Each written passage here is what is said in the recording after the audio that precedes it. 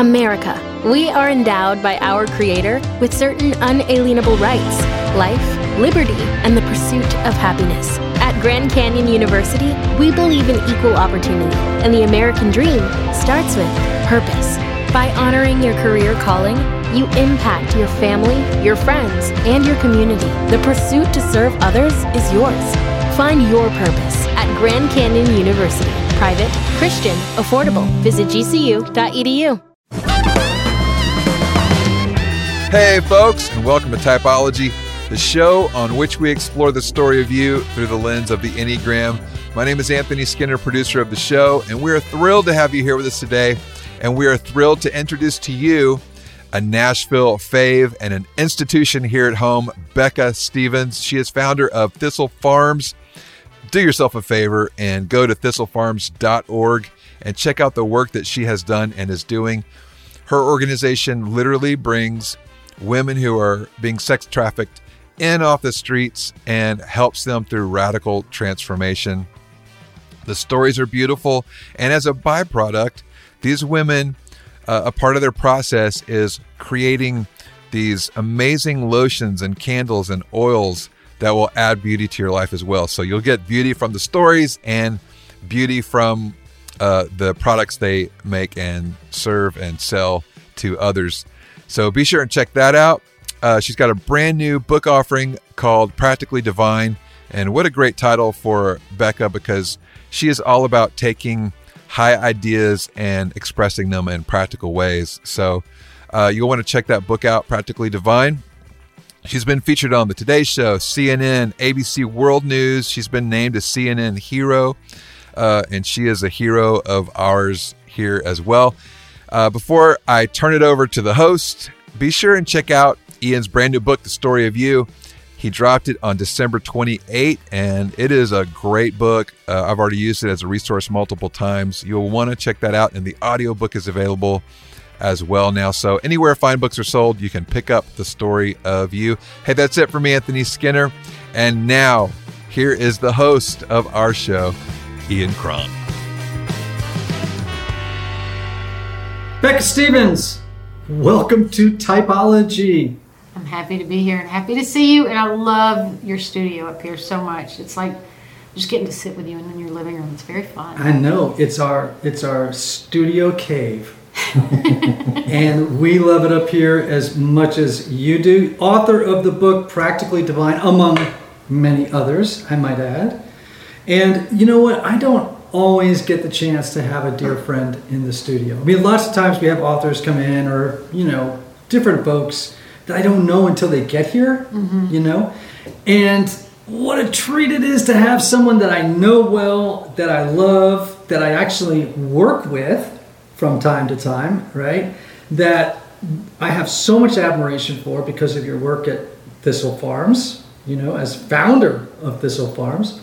And just a friend of your husband's, Marcus, and God, I mean, the list goes on. I'm just so thrilled you're here. I love being here, and I think it's very funny because you and I have sat through so many services together, and we can't sit together. That's true. We are dear friends to the point that we can't worship together beside each other in front of a congregation because we laugh. I know. And, for those who are listening, I work as what's called a non-stipendiary clergy person at St. Augustine's Chapel at Vanderbilt University, where Becca is also the chaplain. Mm-hmm. And so I, from time to time, just volunteer my services on a Sunday, which means I show up and Becca says, robe up. And I go, okay. And then she says, okay, you're going to celebrate the Eucharist today, or you're going to read the gospel. And I go, okay. And then, off we go, and we start to do whatever we do. And we do sit next to each other up front in front of 400 people. And Scott, who is the associate on staff, is always like, he has to separate us. I know, he's the contemplative. He's the contemplative justice person, and he goes like, take a deeper than normal breath, and we're going. That's great. It's true. It is absolutely true. I was going to jump in too and say I'm a huge fan. Oh. Love what you do at Thistle Farms, and I'm so grateful you're here. Thank you. Yeah. Thank you. Thanks, Anthony. That's true. And so, again, welcome to Typology. We think you're an Enneagram 8, the challenger, though we've had some doubts. right? You've had some doubts. Yeah. You actually are ambivalent about the Enneagram. And I don't even know why you're on this show because you're ambivalent about the Enneagram, but that could be fun. Because I'm not ambivalent about you. I trust you on all of that, and I trust you to type me or whatever it is that you do to people, and it will be beneficial in some way. Yeah. Well, then you just opened up a huge door, whatever it is you do to people. I just want everyone to know that Becca insists every time she sees me, she goes, how's the anagram? You know, I like bananagrams too. Yeah. That's the other thing that I love dearly. No, I take it seriously. I do take it seriously. And so I will quit. I had quit doing that a while ago. I really did. You called it the enemagram once. Oh my God, that's awful. I know, you I'm did. sorry. It was so wounding. But I'm over it now. Oh, good. I'm over it now. Okay, Practically Divine, your new book. Tell us more, please. And then we're going to jump into Enneagram 8 stuff. But please, share this about Practically Divine. Ian, it's my favorite book I ever wrote. That's the honest to God truth. It is the book that I got to write during COVID. You know, every author wrote a book. Like, what did you do during the summer? What did you do during the pandemic? And everybody's like, here's my book. And it sprung out of, you know, genuine surprise in the middle of my life in the cafe at Thistle Farms in Nashville, Tennessee, where my mother's voice just came into my head in a particularly stressful situation, and then just really leaning into this idea that we're almost and just enough, and that we don't have to procrastinate about justice or about seeing beauty or about experiencing the divine right where we are. It's all right in front of us, and how do we find it? So if this book is anything, it is not a self-help book. It is specifically a book to say we are in the midst of the miracle and we can live into it. It may take some practice. It may take some new rituals in our lives. It might take some new eyesight, but we can do it. You know, I read the book, and then we did an event together during COVID, so it was online. It was a book drop sort of celebration. And I remember reading it and just being reminded of the great quote. It might have been Juliana Norwich, and she says, "It is the madness of great love to see God in all things." Isn't that great? Yeah. And that's what I felt when I read the book. Like, this book is all about the madness of seeing God in all things. And I love that. Now, there's a lot of stuff in there about crafts and justice, right? Because that's part of Thistle Farms Jam and your jam. So tell us more about it. Yeah, so just, you know, basically I think all of us are trying to live into this purpose. I mean, you talk about it in beautiful ways all the time and living fully into that. And for me, it is really the intersection of justice and crafts. I've seen women do amazing healing work, heal communities, do all kinds of stuff through this ability to be artisans and crafts women. And, you know, so I spend a lot of time talking about the revolutionary nature of us being creative and finding that place where we get to create something and the beauty of that and how it's therapeutic, it's economically makes us viable, it heals families. I mean, it does all kinds of stuff. So, you know, you're the one that really taught me a lot too about the beautiful, perfect imperfections. And so I think the idea of crafts instead of just artwork means you can do it okay. You don't have to be the master, but still your hands can create something that you find meaningful and beautiful, and sometimes that reminds you that you're meaningful and beautiful. Oh, right. That's great. All right, so I just realized I didn't ask you a question. I just made the assumption, because Thistle Farms is such a big deal, and I mean, here in Nashville, you and Thistle Farms is legendary, but globally it's a big deal. Can you just give us give those folks who don't know, give them context. What are you laughing at? No, just short. I'll do it short. Well, you know how it is. We got a show here, baby. I got to get this thing done. Okay. Thistle Farms started 25 years ago with a single house in Nashville, Tennessee. It's grown into a national and global movement for women's freedom. You know, we have more than 600 beds around the country now, long-term beds for women survivors of trafficking, addiction, prostitution, sexual exploitation, women that we criminalized because we forgot they were victims first. We grew our own companies. We have justice enterprises so women can claim their lives, make choices, raise their children, and take their rightful place as healers of the community. And to realize their own beauty. To realize their own beauty, actually, yes. That's To, right, which is just sort of part and parcel of the whole, because I do think so much of, and I've been in, Thistle Farms many times, I've sat in the circle of women many times, and I do think that one of the messages they hear, and that I hope typology listeners hear a lot from us, is that they are an expression of the divine, that they are fundamentally beautiful, and though their experiences have caused wounds and have created layers of defenses and resistance, and perhaps they've lost touch with their core goodness, their original goodness, it's still there. Yeah. And to help them unwind all the messages that they've heard and all the experiences and traumas they've experienced, this isn't a word, but I like it anyway, to reveal their core goodness, I think sometimes it's like a memory problem. We can't remember who we are, whose we are, and I hope that when we offer people the time and the space and some of the resources, it helps them remember. And like you're saying, reveal, like just peel back those beautiful layers. And honestly, in the book, Practically Divine, I'm gleaning on 25 years of those heroic stories of people revealing, of people remembering, putting themselves back together. And, the stories are heroic. And that's why I wanted to share a lot about how practically divine the women I've been privileged to walk alongside have been. And some of them are really funny too. Sometimes all that stuff it's almost comical looking back on it when you think about things you did just to survive. And then how you found grace even in those moments. Yeah. I think about, the 12-step recovery rooms I spend a lot of time in, as you know,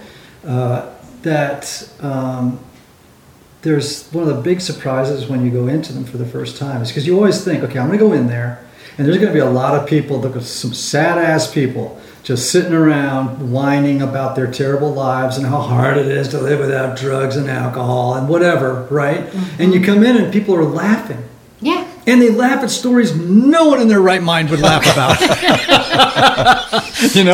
It's like, I drove over a median and my car landed up and like in the lingerie section of Bloomingdale's, when I drove through the, and people laugh and laugh and laugh at their own brokenness. I think it's a sign of, weirdly, it's a sign of the sort of the nascent sign of healing. It's the ability, the laughter, right? And I think we do that at Thistle Farms. We laugh as much as we cry. Yes. We definitely do. And like I remember in one of the stories I told, it was one of the women who had come into the program, like many of the women that I work with, early trauma. It's a horrible story. Cast out to the streets as an early young teenager. Horrible addiction, all of that stuff. She came into the program. People are showering her with love, saying, "You're amazing. We love you." She didn't really hear any of it, right? I mean, she couldn't hear it. She couldn't take it in. She couldn't reveal that part of, to allow herself that grace. So she goes back out on the street. And one of the graduates said, "I know exactly where she is. I'm going after her." So she's yelling for her, and the woman hears her, and she says she has $20 left. And she pays somebody to say, she hides in the bushes, hands the person $20 and says, "Get rid of her. I can't listen. I can't come out. I'm too in my darkness. I cannot hear this light." And so they're yelling her name. And she said she's crouched down behind the bushes going, "Just go away, just go away, just go away." But that calling of her name while she was crouched down in the bushes ruined her high. That's what she said. And she couldn't get the voice out of her head, so she had to come out. Wow. I mean, that's beautiful. Yeah, it's beautiful, and you can't make it up. No, you can't make it up. And it's like, in the end, somebody calling your name while you're crouched down hiding ruins your high anyway. Absolutely. So, for the longest time, we thought you were an Enneagram 8, the challenger. And I'm going to describe the 8 to you, but I'm not so sure. right? I'm ambivalent about it. So I just want to describe the 8 to you. And I'm going to weave this into the conversation around Thistle Farms and Practically Divine. But so they're called the Challenger. They are commanding, intense. They are notoriously blunt. They are assertive. They radiate power. Sometimes people sense that what they're radiating is anger because they're so intense. You know what I mean? Mm-hmm. But the unconscious motivation underneath all this behavior is a need to assert strength and control over the environment and others in order to mask vulnerability and weakness. Mm-hmm. So a lot of times the stereotypical 8, presents this sort of, I don't want to say hardened, but sometimes defended exterior. And sometimes you're like, wow, that person's tough. You know what I mean? Like they're a real hard ass. And yet they have a very squishy middle. Lots of squishy, lots of love, lots of loyalty, lots of tenderness. It's just that they mask it a lot because in many ways the 8 is afraid of betrayal. And they're afraid that someone will take advantage. Like they see a world in which the weak get taken advantage of. And so they want to be strong, right? Because they've experienced something in their life that convinced them that that's the story of the world. The weak get taken advantage of, and the mighty, are getting moved through life more protected, right? And insulated from harm. Does that sound like you? Oh, for sure. Yes. I mean, the answer is yes. But some of the other ones sound like me too. I think don't all of us have parts of ourselves that are the wings. Yeah, well, not so much wings, yes. The way I would say it is that all of us contain all 9 types. Mm-hmm. All of them. Mm-hmm. It's just that we tend to gravitate toward and default to one more than the other 8. Then I bet, yes, that probably is me. Okay. So now my next question for you is, are you an anxious person? Describe anxiousness, and I'll tell you. Well, it's like... are you a person, well, let me put it to you this way. Are you a person, what's your relationship like with authority figures? Oh, well, that's an easy one for me. Bring it. So my relationship with authority figures is that it has never gone well. I have to clarify many times for authority figures what the truth of the situation is. Now, you don't have any trouble speaking truth to power, do you? No. Now, are you always sort of testing an authority figure to find out if they're loyal and trustworthy? Or do you just naturally just go up against power? No, I think what I do is I circumvent power more than that. So I would start organizations. I would stay in a chapel instead of, moving in a hierarchical way because it's a place that feels free and safer to me. So it's not that I confront authority a lot. I think I just begin new ventures and find ways so I can still have that space of freedom. So you circumvent authority figures. And then, but when you get pushed into a corner by one, what do you do? What do I do? I either cry or maybe just now, I mean, I'm older now. Back in the day, it would be angry or cry or do whatever. But now I feel like I try to have as honest a conversation as I can have while not getting in too much trouble. Well, I mean, it's possible you're an 8 because that's a lot of 8 stuff. Yeah. At the same time, I think you're an 8 who spends a lot of time, we would say this, that when an 8 is doing really well and they're healthy, they look like a healthy 2. And they're the giver, the helper. And a healthy 2 is someone who's an altruistic giver. There's no calculated or strategic giving. You know what I'm saying? Mm-hmm. And there's somebody that, when they're really healthy, are very attuned to the feelings of others. Like they have a really good ability to read feelings and then move in and help in a really caring, nurturing way.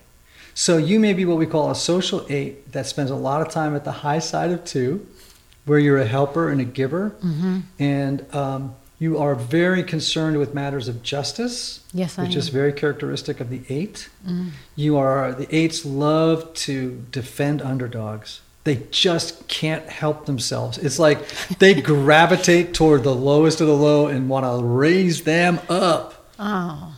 Right, which is a feature of who you are. You starting to like the Enneagram a little bit more right now? I do like it. I love hearing you talk about it. I do love that. I love your insights. But, Ian, honestly, I love it. But I also love it, like, just when you're preaching and you take any word. Like, I remember when you, the word behold, what it means to behold. Or words when you talk about, defining spirituality. Whenever you do that stuff, I always learn something. So I'm learning, and I love that, but I also love it when you just preach and talk about whatever. All right. Complete turn in the water. Okay. Talk to me about your relationship with your mother. Yes. Because I'm a therapist, and that's how I love to lead a conversation. Tell me about your mother. Yeah. So my mom died the week we opened Thistle Farms, so 25 years ago. I didn't know that. Wow. The same week. They've been planning it forever, and she died. It was She'd August. been planning it forever? No, the whole community. I was like, wow, she planned that? No, but I'm saying, I think she would have been really proud. I mean, she was the director of a community center in Nashville, and I think she would have been so proud of what the small group of us were trying to do about really welcoming people with dignity and honor for them to have the space to do their heroic work. But so she dies the week that it happens. And so it's amazing to me that 25 years later, when I'm beginning to write what I think is probably the last book that I want to share about these themes, it's her voice in my head. That's how powerful her voice was. So she raised 5 kids as a single mom. My dad had been killed by a drunk driver when I was little. And she had these sayings she used to say. I mean, it was like I think of it as like just kind of how she made her way through the day. If you could find a saying around it, it'll be better, no matter what. And so, if you said something like, "This isn't fair," she would always say, "Who promised you fair?" Like that was one of her, no one, I don't know anybody promised me fair. Or, if somebody did something that she thought was particularly egregious, she would say, "Can you believe they did that in broad daylight?" And she used to say, if you didn't want to let stuff go, she would say, 3 moves are as good as a fire. Meaning, you don't want to lug that stuff around anyway. Just let's get rid of it. Let's throw it out. Let's do it. But she had these ways of just communicating her whole theology in these really short ways. And those sayings, they stay with me. Even to the tone is in my head. The tone she used and how she looked and what she moved with. And I think it was a really great inheritance. My mom was practical. She was the most practical. She was raised on a dairy farm in upstate New York. She became a nurse. I mean, what's more practical than a dairy farmer nurse? Nothing. And then she moved into taking care of kids and running a community center.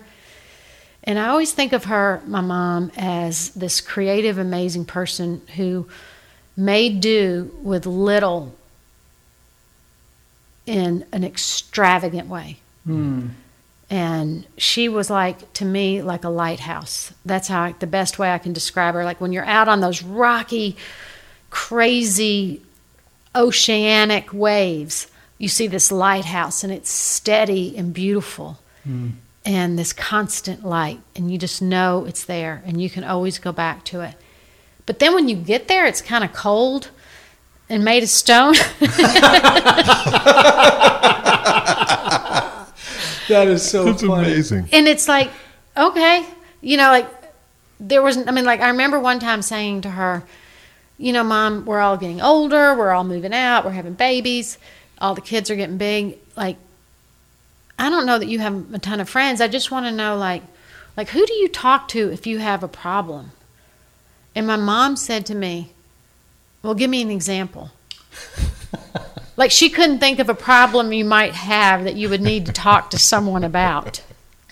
Oh my gosh. Wow. Does that give you a hint? Oh, listen, you're talking to a guy whose mother stories are infinite. Yeah. And my mom is a hardcore 8. But she hasn't done enough personal work, to have developed into this nurturing but still very strong presence. Mm-hmm. And I have a new story about my mother. No. You're just not going to believe this. So I tell many stories about my mom on typology, right? So she's in a assisted living facility now, and she has dementia, and but she's still like a force of nature, even though half the time I don't understand what she's saying, right? Like sometimes I will call her on the phone and she'll be okay for about 10 minutes, and then I hear this, "Hello, Dolly." Well, and then literally she knows all the words, and she sings it as loud as she can into the phone, and I just let her sing, and she's just, she's a piece of work. And I have to clarify, after all these years, I met your mother, and I've met her several times. You are not exaggerating on the voice. Oh, no. Hey, man, 75 years of smoking Pall Malls. Yeah. You have it down. Did she have to quit smoking to go into an assisted living place? Yes, place? and do you know why? Because the geriatrician said to her that it would blow up her oxygen tank and kill everybody in the bingo hall if she didn't. Oh, my gosh. Was that hard for her? Here's the nice thing, I guess. They put her on patches and she just stopped. Awesome. So that was that. Yeah. But the other day, she took a fall. And she was okay, but by law, they have to take her to the emergency room, right? Mm-hmm. And of course, they're poking and prodding her, and she's 93. And so she's got like paper thin skin. And so if they do that, she gets, right? This actually happened. My brother was there. I have a witness to this event, okay? My mother, God bless the 8s, right? They're poking and prodding her, and I guess I don't know what they did that made her uncomfortable, but she lunged up off the gurney and grabbed the nurse by the lapels and said, "I'm gonna tear your heart out, and then I'm coming after your family." That's so scary. That's hilarious. It's just classic. My mom. It's just classic behavior. Oh my God! Literally said that. I kid you not. You have to have a sense of humor in these situations. Yeah, you can't totally. just, say, "Oh, the poor thing." It's like, nope, that's my mom. That's it. That's it. That's I'm not, it's just how she rolls. That well, big hello, Dolly. Well, hello, Dolly. That's right, for sure. Hello, Dolly.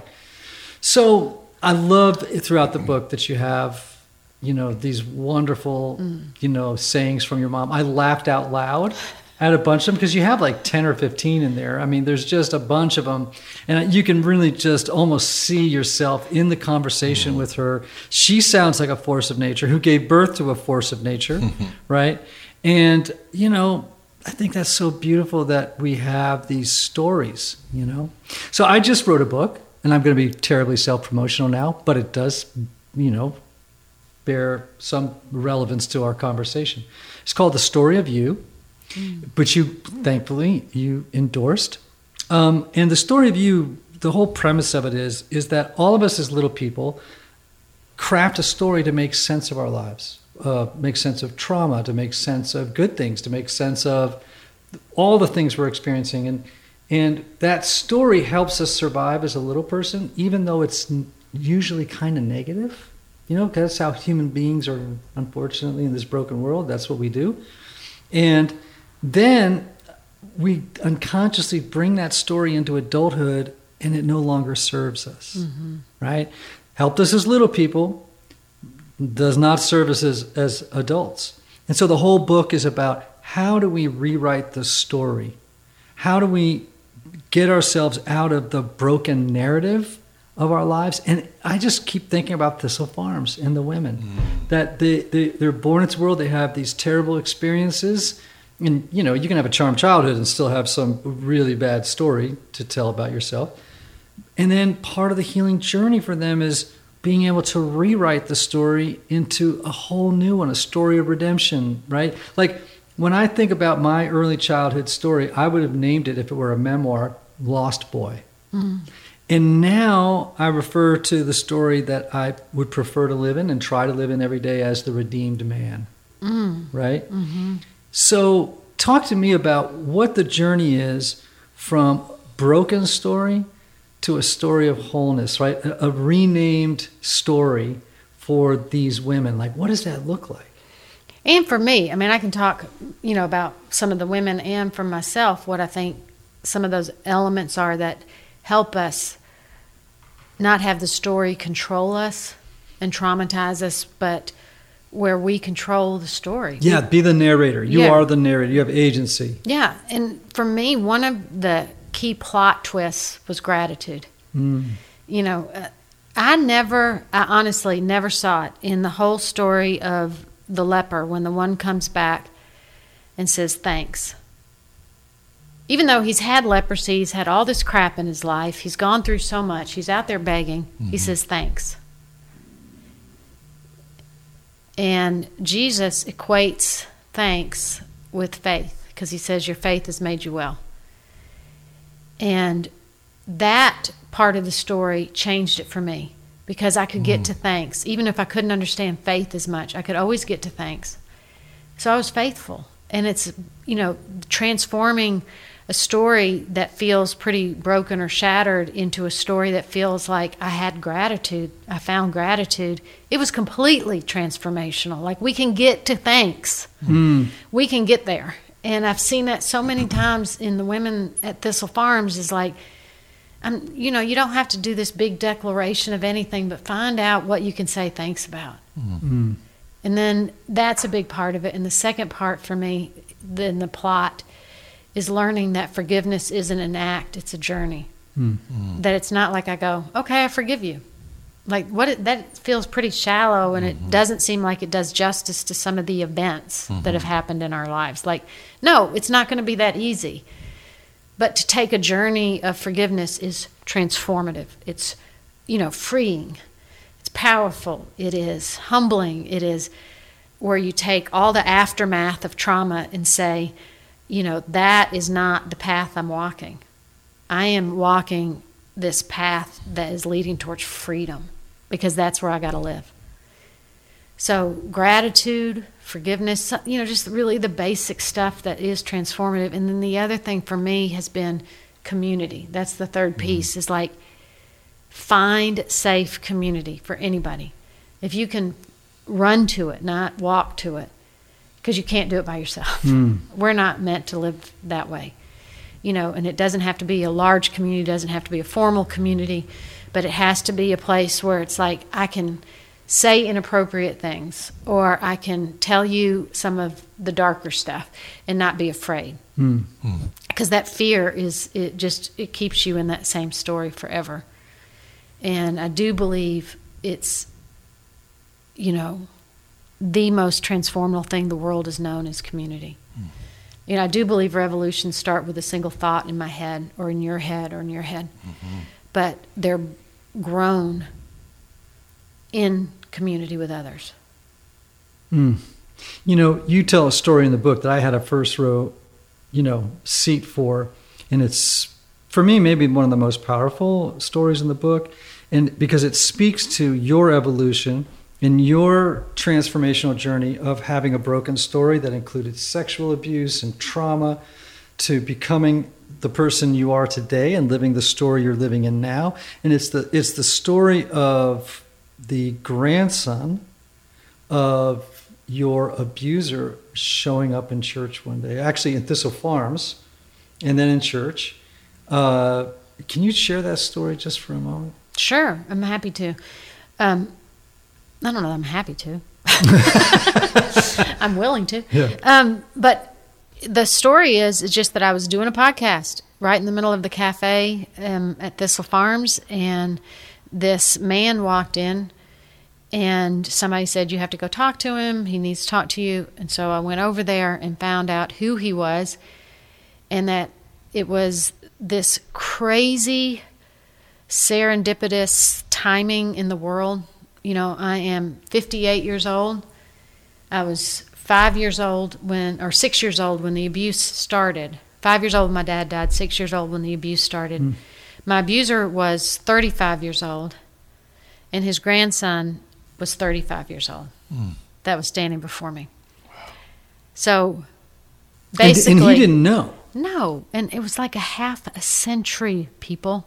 A half a century later, if you can imagine how long healing takes. A half a century of doing this work and of, going through all the steps, going through all the processes, having my own kids, therapy, hypnosis, all of it, and standing before him and thinking, why is he standing here? What does he want from me? And he looked like the guy. Wow. And he was the same age, but I'm looking 50 years past and living in myself. And that's when I was saying my mom's voice came. And then I had this huge outpouring of compassion and love for him. I didn't have anything that I thought I would have. And I could imagine the trauma in their family and how it continues. Because, trauma is generational too. Mm-hmm. And, things that are not healed, you get to pass down to the next generation. Mm-hmm. And it made sense that, of course, he would end up coming through there if he's really looking for healing. That he would have to come back, even without knowing who I was, he would find his way into that space. That made perfect sense to me. So I had this big outpouring of compassion and love and preached on it the next Sunday. What I didn't know is he was there, and so that's how he found out about what his grandfather had done. Mm-hmm. And I was sitting next to you. I was like... I remember. It was awful. It was just, I felt sick for him. I felt sick for myself. And part of me thought, well, how does he not know? I had confronted the family. I'd done all that work years ago. And I thought, maybe he did know. Or I couldn't figure out. But no, he did not know, and he was very mad, very, very mad. And I went back and immediately into this shameful place of I should never have told the story. I shouldn't. And then I'm like, oh my gosh, I created this whole community so people can tell their story. I'm not saying names. I'm not trying to do any damage. I'm just trying to be honest about my own life and journey of forgiveness and gratitude. Nothing awful.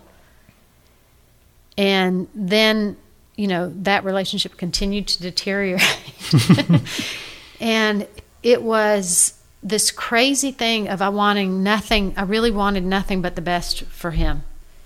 But I also didn't want him to try to control that story again. I had spent too long freeing that story up for myself and in my life. And the gift almost was, I was traveling for the whole month of February when after this happened, and then I was at the border working with women trying to asylum seekers on the border, and COVID hit. And so then I was removed from all those situations that were stressful about people coming into the cafe and coming into the chapel, and it was like I had this space to do this important reflection and thoughtful understanding of what I could have done differently, or how I could, maybe offer him some support without being, a trigger for him, any of those things. But it was like, honest to God, those first few months of COVID were a big gift for me. I know that sounds crazy. I mean, I did grieve and I kept going on the work. I did all that, but it was also like, sometimes I don't have to see anybody. Mm-hmm. So you moved from that place of brokenness. You'd done a ton of work. In comes this man who I know and have spent time with, who is the grandson of your abuser. He does not know that that's part of this story. You tell this. Why we were standing right there. Yes. I mean, it's one of the craziest stories ever. But here, what's reflected, though, is how you've adopted a new story that's full of compassion and gratitude and grace and struggle. It wasn't, it was, you got triggered. Lots of old stuff came up. Lots of confusion. But this new story is there for you. And I just love that you've become the person that you've become. And that story reflects the beauty of the soul that God has crafted in you and the new story that God has given you. And that message just runs all the way through Practically Divine, this wonderful new book of yours. And, your work is just a lighthouse. You are a lighthouse. In the good way? Yeah. You're warm when you get close Thank to you. I don't want to be the other part of it. It's not cold. It's not cold. No. No. It's real warm. And the other thing is this is just a couple days ago, I meet so many people in the cafe at Thistle Farms, and people who want to tell you their story, and they want you to hear their story. And I was sitting there, and I was really trying to listen. And, everybody this fall has been traveling again. Mm-hmm. We've gone from 0 to 60,000, and it's hard. It's hard to keep up. It's hard to listen. It's hard to be present. I find this is one of the harder festival seasons I've been through, as far as trying to get up for all of this that's happening. And I was sitting in the cafe, and this man started pouring out the story like you're talking about. And he said, I've been waiting a long time to tell you this story. This is just somebody I didn't know.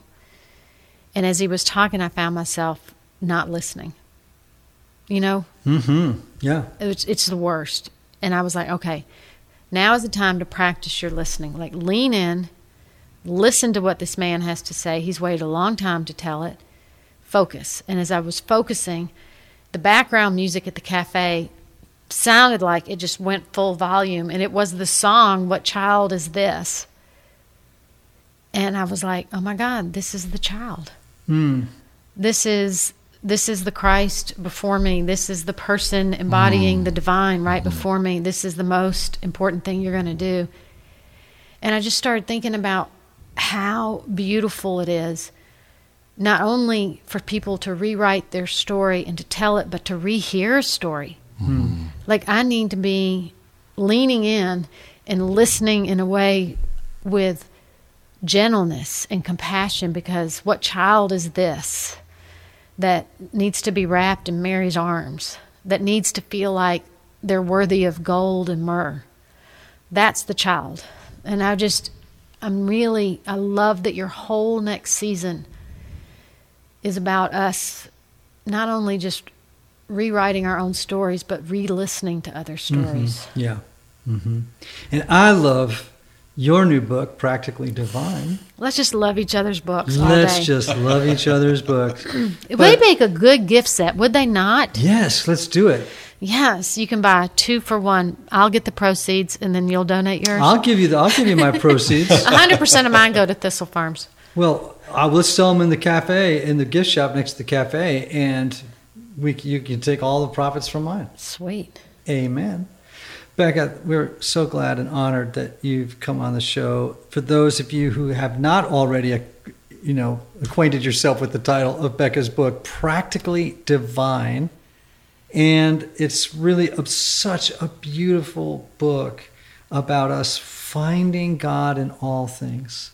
Finding God in all things. It's about the intersection of crafts and justice.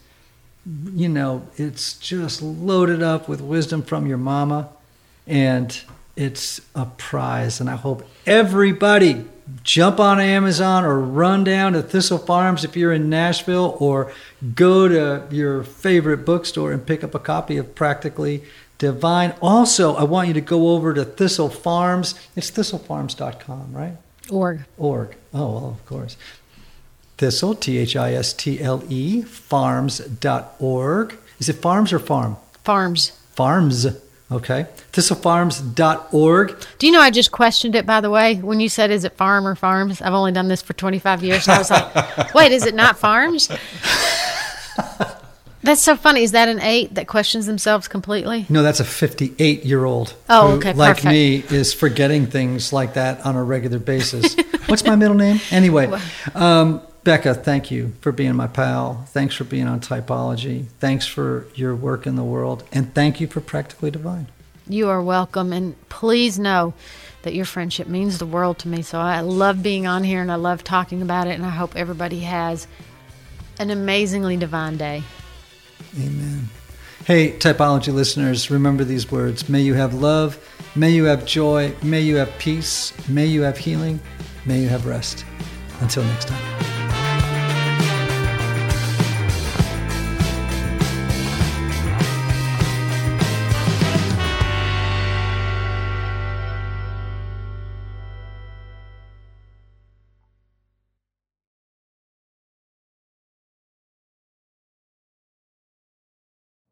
You know how to book flights and hotels. All you're missing is a tool to plan the travel experiences you'll have once you arrive. That's why you need Viator. Book guided tours, activities, excursions, and more in one place to make your trip truly unforgettable. Viator has over 300,000 travel experiences to choose from. Everything from simple tours to extreme adventures and all the niche, interesting stuff in between. So you can plan something that everyone you're traveling with will enjoy. Real traveler reviews give the inside scoop from people who've already been on the experiences you're considering. So you can plan with confidence. Free cancellation helps you plan for the unexpected. And 24/7 customer support means you can travel worry-free. Download the Viator app now and use code Viator10 for 10% off your first booking in the app. Find travel experiences for you. Do more with Viator.